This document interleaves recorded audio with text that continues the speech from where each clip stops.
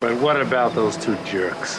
Those two jerks are taking up 100% of my time from now on, so just have patience, my friend. I'm just getting things rolling. When I'm finished with that kid, he'll be begging me to be his teacher. And you know what he's gonna learn from me? Pain in every part of his body and fear in every part of his mind. And here's the kicker. He's gonna thank me for it. What about the old man? Him I heard through the kid. Johnny, by the time that little twerp steps into the ring to defend his title, I'm gonna have him thinking he's invincible. And then he's gonna find out what pain and fear really mean. Right in front of 1,000 people. Welcome to No Mercy, a Cobra Kai kickback. I'm Jacob Burrows, and I'm so Miyagi-Do that I'm currently eating sushi, vegetarian, homemade sushi no less. And man, if that doesn't mean that I'm balanced, I don't know what the heck is. Wow, that's a great one. Well, my name is Jim Scampoli. I represent Cobra Kai because my deep, dark secret is that I recently purchased some bonsai tree seeds, and I'm very excited about trying to grow and nurture them to life. You know what else could use some growing and some nurturing to come to life? This film. We're talking about Karate Kid Part 3. It's really bad, Jim. Yes, yes. But, like, I'll say this, though. Like, I can't argue that it's not bad. But Good. it has this charm, I want to say. It has this, I mean, again, I said this last time, but this is again, for the person with no frame of reference of what the Karate Kid is, and you just tell them, there's this movie in the 80s called The Karate Kid. This is more in line what you would expect. This is what Karate Kid Part 1 should have been. And oh my God, Jacob, you were speaking of villains when watching Karate Kid Part 2. Oh, I long for the days of the villain of Karate Kid Part 2 when here we are in Karate Kid Part 3. Yeah, I honestly, I think it makes you reminisce about the days of the Karate Kid. That's it, no parts, just the first one, because what it got so right is the balance between the dojos and the characters involved, where that's kind of messed up in Part 2, and in Part 3, it is just all over the place. I cannot, this is the most mustache-twirling villain I have ever seen, and I don't like it. I didn't like it very much. I didn't like this one.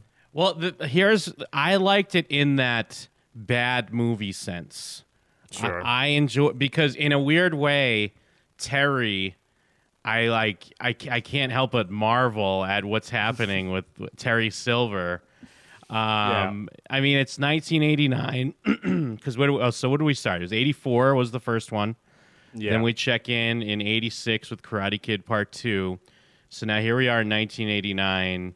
And I mean, I don't know if I'm giving the writer, Robert Mark Kamen, he did the other two, obviously, as well, right? Yeah. Yeah, I don't know if I'm giving him too much credit, but I almost feel like he's being dragged kicking and screaming back to the Karate Kid franchise, and maybe that's why it's coming off the way things are, because he's like, oh my God, I don't want to do another one of these. Jesus. But I don't know. Terry Silver, he has this charm, this kind of, it's the end of the 80s. We're on the cusp of the 90s. And this is like the death knell of the 80s in a weird way. And he represents everything about that. And I just they don't fully explain. I mean, they explain enough of what's going on. It's like Kreese's good friend from Vietnam, but he's a billionaire. I mean, I'm sure even at the time he wasn't thought of as a billionaire. He probably thought of as more as a millionaire, but he'd be the billionaire now. The weird thing about this mustache-twirling insane villain is he would be right at home in 2020, because this is the type of villains we want now, because rich people are so evil, which I'm not even being sarcastic. I mean, they're evil. But I love that he has the line that's 10 years ago, you could just be dumping nuclear waste wherever you want. No one even cared. But today, I'm getting indicted every month. But he enjoys it, and he's excited to open up new Cobra Kai dojos. He's also, when you think of it in the meta sense, or I guess not even that meta, you don't have to step out too much outside the story, but the idea that this wealthy businessman and this other Vietnam vet are conspiring to take down this college kid. Yeah. Yeah, it's insane. And, like, so apparently Kreese was supposed to be the main villain originally. Probably that's what the writer envisioned. And then there was some scheduling conflicts, and they were like, shit, we need a different character. So that's how they invented Terry Silver. I don't Great even name. I don't even know if that's what it is. I think the kernel for the idea, in my mind, at least what I think he was trying to do, is he's like, how do I get Daniel to be Cobra Kai? He's like, I think the idea here is, okay, we want, and typically this is what would be if it was like planned as a trilogy, the part 2 would be Daniel, rejecting Miyagi, and, what's the biggest rejection he can do? And it's like, okay, he'll be Cobra Kai, but he doesn't want to fully, or I don't want to say he doesn't want to fully commit to it, but he wants it to be somewhat plausible. I mean, not plausible in all the other characters, but at least plausible in the Daniel and Miyagi relationship, where he doesn't want it to be destroyed. But, like, what's a way that Daniel would reject Miyagi's karate and try Cobra Kai? Yeah. And I think the most important thing that this film does for the Cobra Kai, mythos, if you will, is this fully explains why Daniel in Cobra Kai would think that Cobra Kai is... Daniel in Cobra Kai, the series, would think that Cobra Kai is evil. Because I don't think Karate Kid Part 1 is enough for the way Daniel reacts in Cobra Kai, the series. But I think if you put this into play, it makes more sense the way Daniel's like, no, there's no good to come out of Cobra Kai.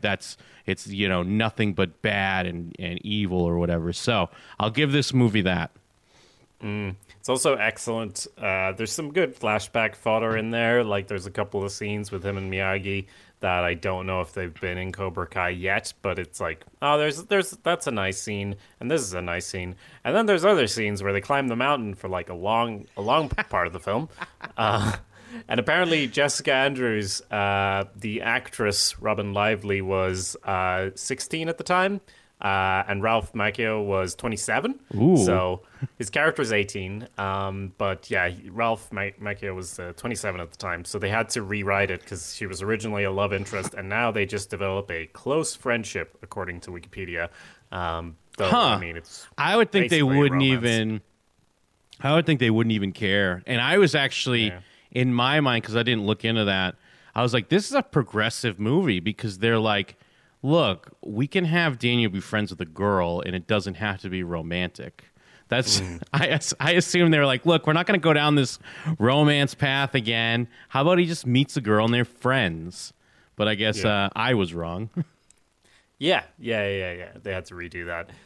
So the film starts like every Karate Kid film or piece of media with a recap of the big fight between Johnny Lawrence and Daniel-san. So, and we get the fight between Miyagi and Kreese as well, so that he can later say, make his knuckles bleed. Which, again, that fight, wouldn't you see it coming the second time with the windows of the cars? Like, it's fine. But I feel like he'd see it coming the second time. But he's really down and out, and he's late on his payments and everything, so he goes to see his millionaire living in a weird cement house. Like, it looks like a house from Westworld that this guy lives in. And he's just kicking ass. And I thought at first it was going to be like his student, but no, they were just karate pals, I guess. That's what I thought too, because he seems. I guess he seems a lot younger. I don't know the age of the actor, but I will say I like that we go through the flashbacks, but we stay with Kreese. Yeah. And kind of go down this path. And I love that it's like all three of these movies are all within a year, basically. All this stuff happens in 1 year. And you have to admit, looking at it in the form of the Cobra Kai series, at least from Daniel's perspective, if this was your 1 year, like your senior year going into college, all this stuff happened, I don't blame him for like always like coming back to that as like the peak of his existence. I do want to call it real quick. I love that in the military. I guess I didn't notice it before, But in Kreese's military pic, like when he's got his like beret and his Vietnam picture, it says Karate Champ 70 to 72. Because Captain John Kreese, U.S. Army. But he's just holding his gun and everything. But then for some reason it says 1970 to 72 Karate Champion. Those were his glory days back when he was karate champion in the tournament, I guess, in the Viet Cong. Yeah. Great. I do love it as well. Like you mentioned, they're having a conversation. A servant with a suit comes up like, Mr. Silva, the plutonium deal. And he's like, yes, I must sign the plutonium deal. And like, there's like, back in the day, you could, dump it anywhere. Now everyone's a detective. Just great stuff. Just real shorthand for like, this guy, super duper evil. Yes. And apparently his business is so self-sustaining that he doesn't have to do anything other than sign this piece of paper at the start. Because the rest of the film, he's completely dedicated to revenge on this child and old man that he has never met and doesn't know anything about, except they hurt his friend. So you gotta say, he's a good friend. And he sends him to Tahiti as well. Yes, yeah, he sends him this guy's a class act. And the main like goal is to open up Cobra Kai's on every corner. But I mean, I guess the linchpin of that is winning this title. Which I guess we'll see if that works or not. But yeah, it just he even says like I'm gonna devote 100% of my time to these two guys. It's just an insane, amazing device to get this movie rolling. That this dude is ready. I mean, you got to give credit on one end. If you're ever down and out, you want Terry Silver on your side. Like you want a guy like that. Okay, actually, no, now I remember what I was going to say. His plan doesn't make sense when you really get into it either, because he doesn't really do anything. I mean, I guess he makes Daniel's fist bleed at that one point, but he also is I mean, I guess he's making him angrier, and it's going against Miyagi, but he's still kind of training him. He's not really doing anything. Like, what was the plan messed up, you think? Was there supposed to be more to this plan? I know I'm jumping ahead. Well, they got the bad boy of karate in there, yeah. And I think he was a big part of the plan that he wasn't supposed to lose. Little did they know that Daniel San learned a kata once, and that would scare the bad boy of karate so much that he let himself get thrown out of the tournament by being super kicked. But I mean, like when Daniel shows up to stop training, do you think that was the one thing? Like Terry Silver wasn't done with his plan yet, so that's why they had to kind of tip their hand earlier. I mean, it's a great moment when Kreese jumps out from behind the standee of Kreese. Yes. And then like the bad boy karate, Mike whatever, comes out too. So I mean, they are, I guess, ready in case things do come awry. But I feel like maybe there was supposed to be more to the plan, or maybe I'm just giving Terry a little bit too much credit. Was just the betrayal the ultimate plan?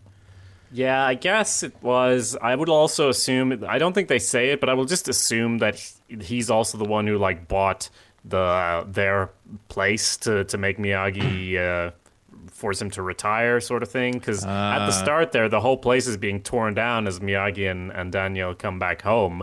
I guess they're just ripping it down to put something else there. That's a whole new extra layer I didn't even think of, that Terry was also behind. That actually, I think it works. I think that's probably going to put a Cobra Kai dojo there. I do want to. Before that, I love the the transition of he drops Kreese off at the airport, and we stay in the shot. And as Kreese goes in the airport, Daniel and Miyagi are just getting back from Okinawa, and they are. It's so close to what we kind of said last time of like, oh yeah, Kumiko got a dance job in Tokyo. They didn't put in that she met like a hot dude or whatever, but it kind of works. Like, she got a dance job. What's she gonna do? Turn it down? Oh, of course not. We're young. I got college. She's got dance. And I mean, the hits don't stop there because it's very reminiscent of the beginning of Karate Kid 2, where now we have to like bend over backwards to make this movie happen because his building gets bought. Miyagi loses his job, which never felt like it was a financial thing for Miyagi, because it was always a surprise he had this nice house. Remember, the postman loved it so much. If anything, he could sell tickets to have people come to check out his backyard. Yeah. But now it's kind of this thing of like, oh, what is he going to do now? And we get to this whole thing of how, of course, I guess one thing I admire about the fact that we have to jump through these weird hoops and bend over backwards to make the plot happen is because the respect for the Miyagi character is so true that all this stuff has to happen just for Miyagi to agree. Like, it's similar to him agreeing to allow Daniel to come with him to Okinawa. Although it's still a little flimsy that he would agree to let Daniel sign a lease for a retail location to open up Mr. Miyagi's Little Trees, which is amazing when he comes up with the name of the shop. Yeah. But one thing I'll give a credit for, at least again looking at it in a retrospect of the Cobra Kai series, you're seeing car salesman Daniel here. This is like the seeds of LaRusso Motors or whatever the fuck it's called, yes. with his car dealership. That's a good point. Yeah, the bonsai seeds, which will sprout into big, amazing dealerships all over the valley and the Greater Valley area. So he has to call his mother, who is off with his uncle, who's coughing in a bed, has a bell, and it's just a 1-minute conversation that's like, oh, it could be months. I'm not going to be in this film at all. Yeah. And when is Kamiko coming? Nah, she's not coming either. What about Mr. Miyagi's woman? Like, that whole thing, that seemed like a lot more of a connection than Daniel-san and Kamiko anyway. So Yeah. I guess no need to mention that, eh? He Yeah. just fucked off to America again. Yeah, they don't even bother trying to explain that away with just a line of dialogue. Wouldn't it make a lot of sense if you were Mr. Miyagi, you make the hard decision to go back to the U.S. because you can't leave your job and like you have so much going on over there. You come back and they're tearing down your house and like you don't need to train your student anymore. And like, what makes more sense, to go back to the love of your life or to maybe open a bonsai shop? Yeah. I guess he went with option B. It's 50-50, really. I mean, I guess they do have some sort of lip service. I guess he does say something about they had to rebuild the village. But again, I mean, Sato, I think, was pretty juiced up with cash. I don't think Miyagi was dipping into his funds for that. But yeah, you're completely right. With the way this is set up, the logical extension would be to him like, well, I guess, Daniel-san, I've taught you everything I know, and I have nothing here now, and I must go back. But no, I guess just open up Mr. Miyagi's Little Trees. Yeah, so a lot of great conversations between Silver and Kreese as well, like the one on the phone, where he talks about how he's going to hurt him through the kid, and all of this convoluted fucking plan. It's like as convoluted as the concept of the film, how they're going to get it to sort of work. A lot of hoops being jumped through left and right. And Uncle Louie, let's not forget when Uncle Louie starts spazzing out in the background of the shot, just to put over the top like how sick he is. He's like, he's geeking with his bell. He's like, get off the phone already. At least in this movie, they do have her pop up for a scene. I don't think Karate Kid Part 2, I think they just mention her. But yeah, the idea is we need to make it make sense that Daniel is living with Mr. Miyagi and they're going to start this bonsai shop. But what you're saying before, there are still some nice moments when it is Daniel and Miyagi. Like when he's like makes him his partner. And Daniel's all excited about it. It's hard to really, I don't feel this connection of when Mr. Miyagi's in his shop at the apartments and he's kind of sad looking around, because again, I always thought that was weird smoke and mirrors in the first movie, is that you think he's just some maintenance man that like lives in a hovel at this shitty apartment place, but he actually has this, nice house with all those classic cars and everything up the street. Yeah, I get you. I'm just a sucker for like, oh no, I will have last look, and you go and you look around and you turn off the lights. Like I'm a sucker for that. Yeah. In any case, so I was like, oh man, Mr. Miyagi's finally leaving this place behind that he was in for some scenes there in the first one. But yeah, there's this, so then Daniel-san goes and gets like I guess he uses all of his college money for a lease on a store. Like he is an entrepreneur in the making, I suppose. Like you said, because none of this, like he's way driving this idea way more than Mr. Miyagi, of course. And it's almost like to him, Mr. Miyagi's just the brand, and he's the guy running stuff. Even though he isn't that egotistical, it just comes off that way. That he's like, yeah, I'll like he's the one who goes and gets the lease. He's the one who gets everything sorted out, and Mr. Miyagi has to sort of reluctantly agree to the whole thing. And I mean, and again, to go back to his car salesman skills, it's because they're in a shithole, but he's really selling it. He's making it. He's like, of course you need a little work. He's using his LaRusso charm here. And I don't know if this is just a byproduct of the 80s, but just the idea that an 18-year-old kid can stroll into, a real estate place and get a residential lease for a business with no collateral. Legally, he's 27, so. Yeah, very true. And I mean, I guess it's almost insinuated that he signs Mr. Miyagi's name, kind of, because I mean, he gives him the gift of the lease. It's in like a nice like jewelry box almost, and then he's like, "What's missing?" And he's like, "Your name next to mine." And it's like, "Well, when did you sign it? Did Daniel sign your name?" That's what I'm wondering. Yeah, so Silver brings in the bad boy of karate and gives him two hench people called Snake and Dennis. This is a great combination of names. Yeah. I'll say the guy I thought was Dennis was Snake and vice versa. Snake doesn't look as threatening as he should with a name like that. But yeah, the guy negotiates for 50% control of the dojos once they open up, and again, this guy's swimming in money. Well, he's in a bathtub at the time, but he's also swimming in money, and he's like, what the heck, you get 50% ownership of all Cobra Kai stuff moving forward. I guess this gives the villain enough motivation to just endlessly harass Daniel-san for the rest of the film there for next hour or so until the tournament starts. Yeah, he's in like a Scarface. He's in a Scarface scene basically because he's having meetings while he's in his bubble bath, which I don't care how rich someone is. I don't know if I'm going to be partaking in a meeting while someone's sitting in a bubble bath. But hey, it works out, and you're right. Yeah, that gives him the motivation because he needs to make him sign because it's all part of the business deal. And, Daniel did let it drop while he was showing Miyagi the place. Like, look, there's a pottery place right across the street. This is great.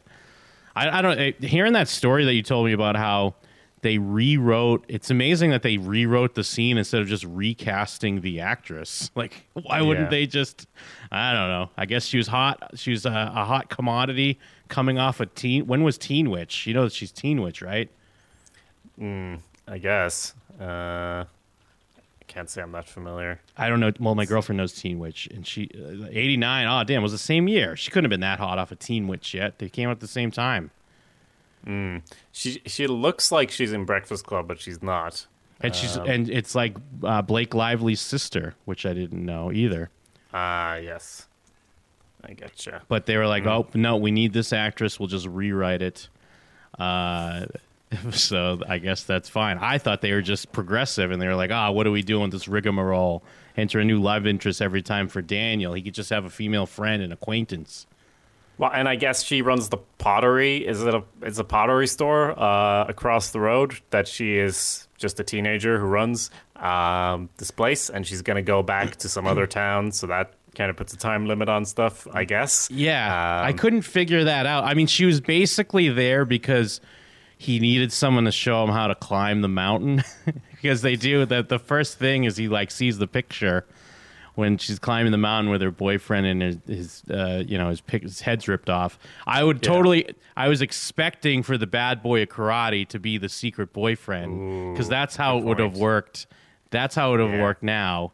is he would have been like, oh, well, who's in this picture? And she would have said, and then when the bad boy karate would show it up, she's like, Mike, what are you doing here?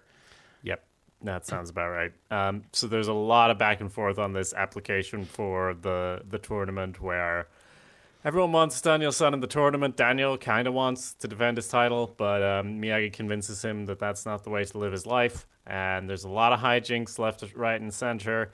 He finds out about the tree that's on this cliffside, as you mentioned, which is this up until the point. It's about an hour into the film where they climb down to get the tree because the bad guys stole all the trees and fucked up the place. Daniel-san just decides that he's going to go and get the bonsai tree that looks exactly like the bonsai tree on his gi. That was the inspiration for the whole Miyagi-Do design, and he's going to climb down and get it. It's I just lose a lot of respect for Daniel-san. It's just there's no way he would think that that's the thing to do. And even this character he just met, his new friend, is like, yes, this makes no sense. Don't you think he might be upset if you uproot this tree that he planted here when he came to America? And Daniel said, I know what's best. And another thing as well, you talked about in the first film when Daniel-san had that scene where he talked about Ali with an eye, and he just kind of keeps talking when his mother goes away. He's like, yeah, I'd say she's beautiful, you know. It's just like, yeah, it's a real. And you were like, that's kind of a nice character moment, and I get that. But it's like in this, the interpretation of the character is just like he never stops talking. He will just endlessly talk all the time, which kind of works for when he's selling the place. But he'll just no, and he just keeps talking, and there's endless chatter throughout the whole thing. So you kind of get that instead of a look into what he's actually thinking or feeling or anything. Yeah. I also had it noted as well of how she's like, what if he tells you to put it back? And then I had like the notes, my quotes are like, he's not going to tell me to put it back. Come on, I know this guy. And I'm like, but wait, you're acting like you don't know Mr. Miyagi because he's clearly going to tell you to put it back. But it does get this nice. I mean, I don't know why rewatching this movie, I expected them not to completely spell it out because I'm like, because of course, you know, Daniel-san, you're like a bonsai tree and you strong roots, and it's like then the tree gets broken and they have to bring it back, but of course they have to outright tell you that, you know, Daniel, you're much like this tree, much like how E.T. was the flowers that are dying and then he comes back to life. Remember that? I do remember that, and I think even though all of this is incredibly cheesy, that's the one moment where I was like, strong root. No, don't get me wrong. I still love it. I wish they didn't quite like have to explain it so much, but I do because when he's talking, like before they actually outright say you're like the tree when he's telling him that, but when they're talking about the tree, I'm still kind of like, yeah, strong root. That's you, Daniel. Come on, like, or even when Miyagi's like, Daniel-san, you know, when are you gonna like kind of snap out of this because he knows that he's kind of up to no good or he's kind of going astray. But it's weird because Daniel didn't have a lot in the second movie, but because they were focusing a bit on Miyagi, so it made more sense. And in a weird way, like this has a lot of Daniel, but it also feels like he doesn't have a lot. Or again, it kind of goes back to pacing stuff like we talked about with the first movie, except that slow pace works. This movie, it's like, we're hitting on the contract over and over again, and then we finally get it signed. And then it's like, of course, Miyagi's not going to train him. And it, like, again, it feels like it takes a long time to get to this point where Daniel is in Cobra Kai, which I feel like was the whole idea. Yeah. But, you know, it just takes way too long. Like this movie doesn't have the benefit of the first one of everything being so good that you want to hang out in these moments. You don't really want to hang out in some of the. You kind of see where it's going, and especially the fact that, you know, the Terry thing is a reveal to Daniel, but we know about it the whole time, and I feel like usually you would save that. Like we would be in the audience, we'd also be surprised when Daniel's surprised when Kreese jumps out, you know. But they don't structure it that way, so we're just kind of knowing that all along Daniel's being played for like an hour and 20 minutes of this movie until finally Miyagi decides to train him. But it's just so much convoluted stuff because, like you said, we get the contract signed and the tree, the little natural bonsai tree, gets brought back, and Miyagi is dealing with that. But then he says he's not, like, he has signed the thing, so he has to compete. So he goes running with Jessica. Jessica. But then, like, so Mr. Silver, Terry Silver, just pulls up in his car and like, hey, fancy seeing you here. You training for the Olympics or what? And he like offers to give him a book. And this is all super convoluted. And then, like, the next scene, Daniel-san is training at Miyagi's place. And much like the postman in the previous film, the bad boy of karate is just walking in there and picks a fight with him. Yeah. And this would be fine, except it's like the 8th time they've run into each other already. I'm not excited about the tournament anymore because they've already fought like 5 times. Yeah. And they get into it there, and then Terry Silver comes and beats up the bad boy of karate. If I was him, I'd be like, dude, what about the deal? And it's like, no, I'm doing a whole convoluted thing. Don't worry. Like, no, you don't know me. Like, it's so confusing. So they fight about it, and he's really like, tells him, get out. If I ever see you on the same street, I won't be so charitable with your health. And he hits him with the book, does the whole thing. And I guess that's to make Daniel so impressed that he'll join Cobra Kai, which, again, doesn't really benefit them because they want him to lose. So he does actually train him in the way of Cobra Kai there for a bit. Again, why that is part of the plan, who knows? Yeah. And I mean, obviously that was set up, the whole moment where, you know, Terry and Mike, the bad boy of karate. But it's great because Mike comes in from like the front of the house and he comes into the backyard, but then Terry comes in from like the back door somewhere. Like, they're all just popping in there. Yeah, so I mean, even though we see that there are these big fences that Daniel painted less than a year ago that go all around the Miyagi estate, there's still very easy ways to just walk in. But they this long convoluted thing of how to get Daniel to trust him. I do want to cut back a little bit. I love when the bullies first show up, when he's showing the girl the place, and then he kicks her in the stomach. Oh, yeah. Yeah. He boots her in the stomach. And I mean, at one point they kind of insinuate that they're going to rape her. Like, when he says like, well, at first they're going to murder them, like when they climb down to get the tree, and then they take the ropes away. They're going to let them drown. Then they decide to let them up, but they decide to like almost keep letting them go, and they're going to murder them. But then they get the contract, but then they still, like, they're that evil. Like, they also, give me the tree because I know this is something you care about. It's not even that they're aware that it could be worth a lot of money. They just want to fuck with them. And then they're like, and if you back out, you don't want to know what I'm going to do to you and what we're going to do to her. And it's like, oh, Jesus, they're going there. They're ready for it. Oh, yeah, it's pretty dark. It gets pretty dark. And also, I feel like the whole centering in on the sweeping of the leg is literally just because in the first film he's like, sweep the leg. And he's like, but sensei. And then here it's like there's a whole act that's about the sweeping of the leg where Daniel learns about it. He goes to ask Mr. Miyagi, who wouldn't see him coming out with a broom. Of course, this is how you sweep. That's great. And Still great, though. In that moment, I can't even tell if Mr. Miyagi's like joking or that's just like what he thought that he meant. It's hard to say. But Daniel's really offended, runs off and joins Cobra Kai. Yeah, and I going back again, like all this stuff done. At least I'm applying positive intent.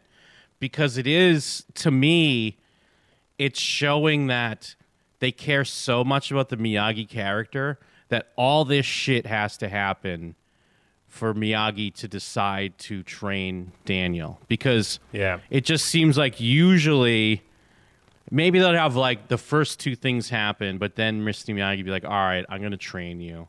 But, they're that much about that Mr. Miyagi really does believe that karate is not, he doesn't give a shit about belts and titles and the under 18 All Valley Championship. Like, who gives a fuck? But it gets all to this point of finally, like, all right, well, now it is about honor and it is about something more than the title, and so let's do it. But then again, I really feel they're like, what if Daniel was Cobra Kai? And like, how would that happen? And they have to go through all this shit. Yeah, and I will say I do kind of like the structure of what comes after he joins Cobra Kai, where it's 3 different days, he learns 3 different things.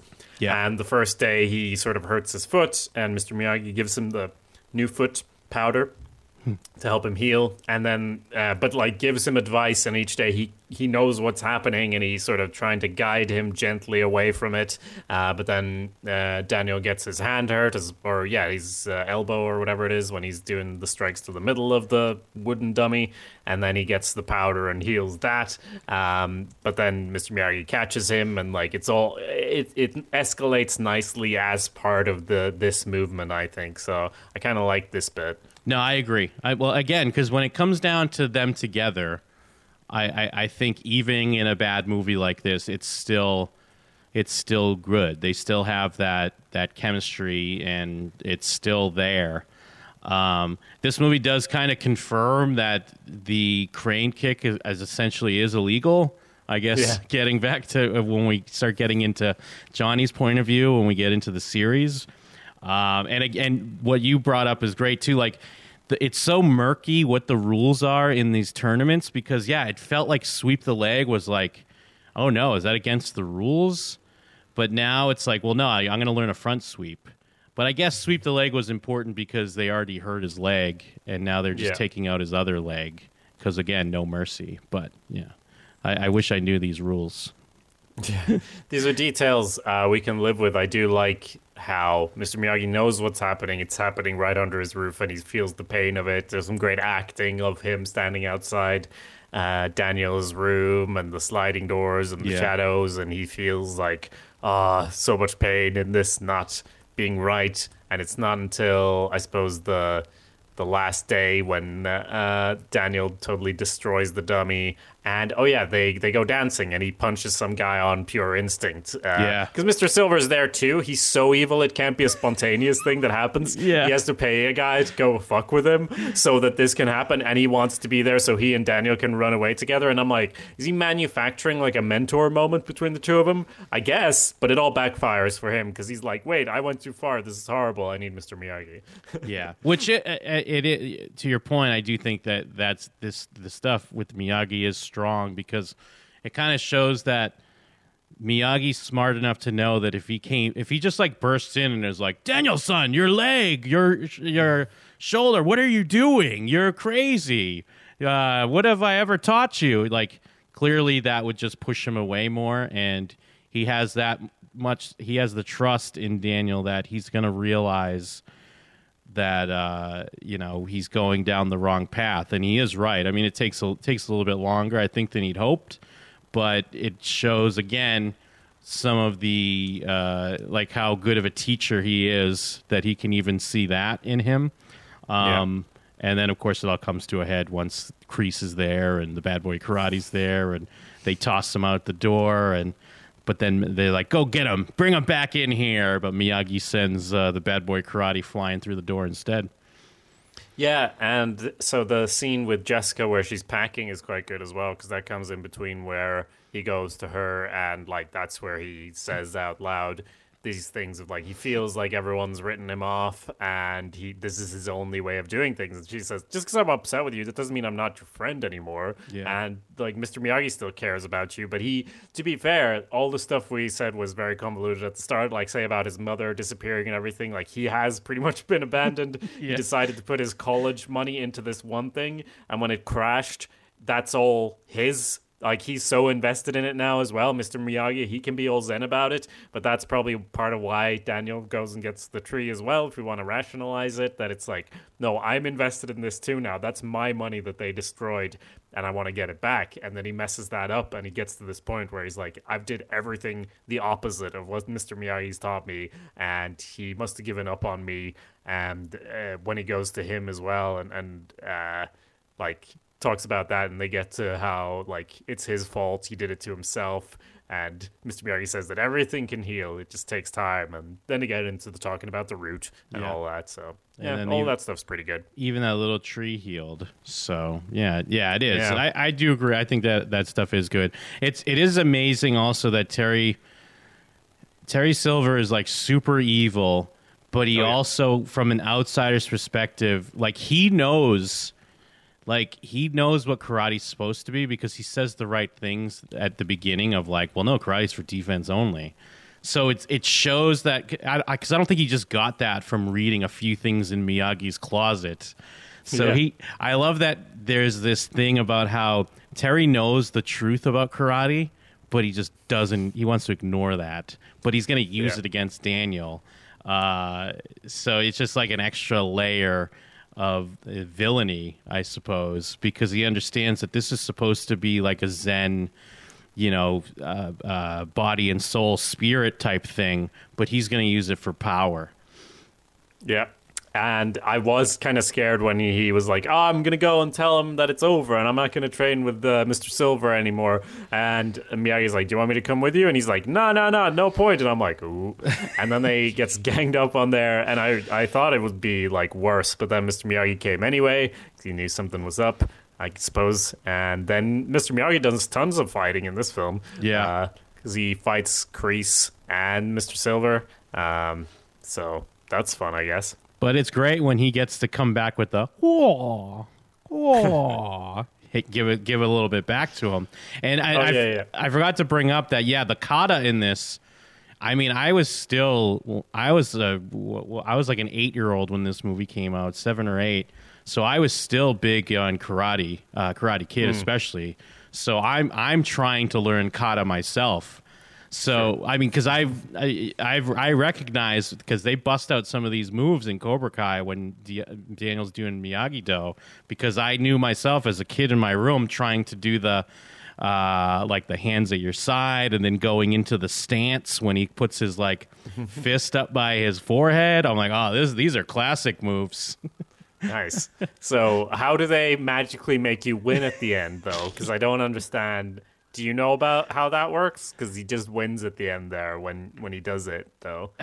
I mean, I guess much like the drum, it's like part of doing these things. I guess part of all the way Daniel wins is he completely bewilders his opponent for a second and throws them off their game because they have no idea why he's doing a weird thing. It's like, oh my God, he's doing a weird thing right now. Like, he's doing the crane pose. He's throwing his fists around. He's like swinging his upper body around like fists. And then in this one, you could go in and start punching him, but he's just looking at you and he's moving his hands around. So you're bewildered. You don't understand what the fuck's going on. It throws you off your game, gives you that much of a second advantage for Daniel to come in and snatch victory away. Yeah, the bad boy of karate just looks so scared, though, of this, like, very basic kata, like you said. Like, the thing that everyone knows. I think the only scene we skipped over is when they replant the tree, and I do like that Daniel stays a bit late and does a little bow to the tree, much like he does a little bow to Mr. Miyagi in the first one. He's replanting his own center sort of thing. The tree doesn't look real, so that's not great. It looks like a plastic tree, and it is. So, kind of undercuts it a little bit. Yeah, agree. Well, the only thing I could think of is they didn't have HD, so maybe it looked a lot more real back then. But then again, I mean, they were still putting things on film. They still had to have seen it look pretty fake. Yeah, good point. So we get to the tournament, and this time Daniel only has to fight one fight. They have this genius idea of how to make him feel as much pain as possible, which is to do he fights him. I'm sorry, I just have the film running on the side here, and I got to the bit where is his name Mike, the bad boy of karate? Yeah, Mike. Yeah. He's there, like, Daniel stands on the floor, and Mike is like, get on that line, LaRusso, you're nothing. Your slope teacher is nothing. Get up, man, you're no champion, get up, I own you. I own all you. There's gonna be your karate's shit. You hear me? You're shit. Yeah. And I'm like, this is so cartoonish. And Tommy Silver's there with his like cravat, and he's super evil, and he holds a speech about how he's going to change karate forever. There's T-shirts in the crowd, which can we get those Cobra Kai Never Dies T-shirts? That's an aside. Those are great but T-shirts. yeah, it's just super cartoonish, this whole ending. So, and it all builds up to him doing a kata and then kicking his ass in sudden death. But I mean, it is over the top, but you have to admit that when he's saying your karate shit and your teacher's shit, I'm like, don't you fucking dare. Like, don't you ever say that about Mr. Miyagi. Mr. Miyagi's not shit. Mr. Miyagi's not a phony. Yeah, but it's also like this Mike guy has known Daniel LaRusso for like 5 minutes and just beat him up. I don't know why he knows the pressure points are like, you're like, he asks like, where's your Jap teacher now or whatever. He's nothing. You're shit. He's a fake and he didn't teach you anything. Your karate's shit. And it's very specific to like him having his personal growth, almost as if the whole plan that Silver has is actually to make Daniel-san realize what a strong root he has, because that's what ends up happening. Yeah, I mean, but you also have to admit it's great when Miyagi comes in though, and he's like, Daniel-san, so you stay focused, and he does center him and gives him that balance, and he gets him back in there because he's like, he's afraid. I am afraid. I can't do it. I just want to go home. But no, it doesn't matter. It doesn't even matter if you win. I bet he's gonna win, but. But yeah, that was the thing. I almost thought this was going to be the one where he doesn't win, where he's like, no, you're just gonna like, stay focused, don't show them your back, don't show them that you're afraid, and you're gonna win that way. But no, he just wins the regular way. Yeah, he just wins. Well, I mean, it wasn't quite regular because he does kata and he just throws them off his game because the bad boy karate's never seen anything like it before. He doesn't know what the hell to do.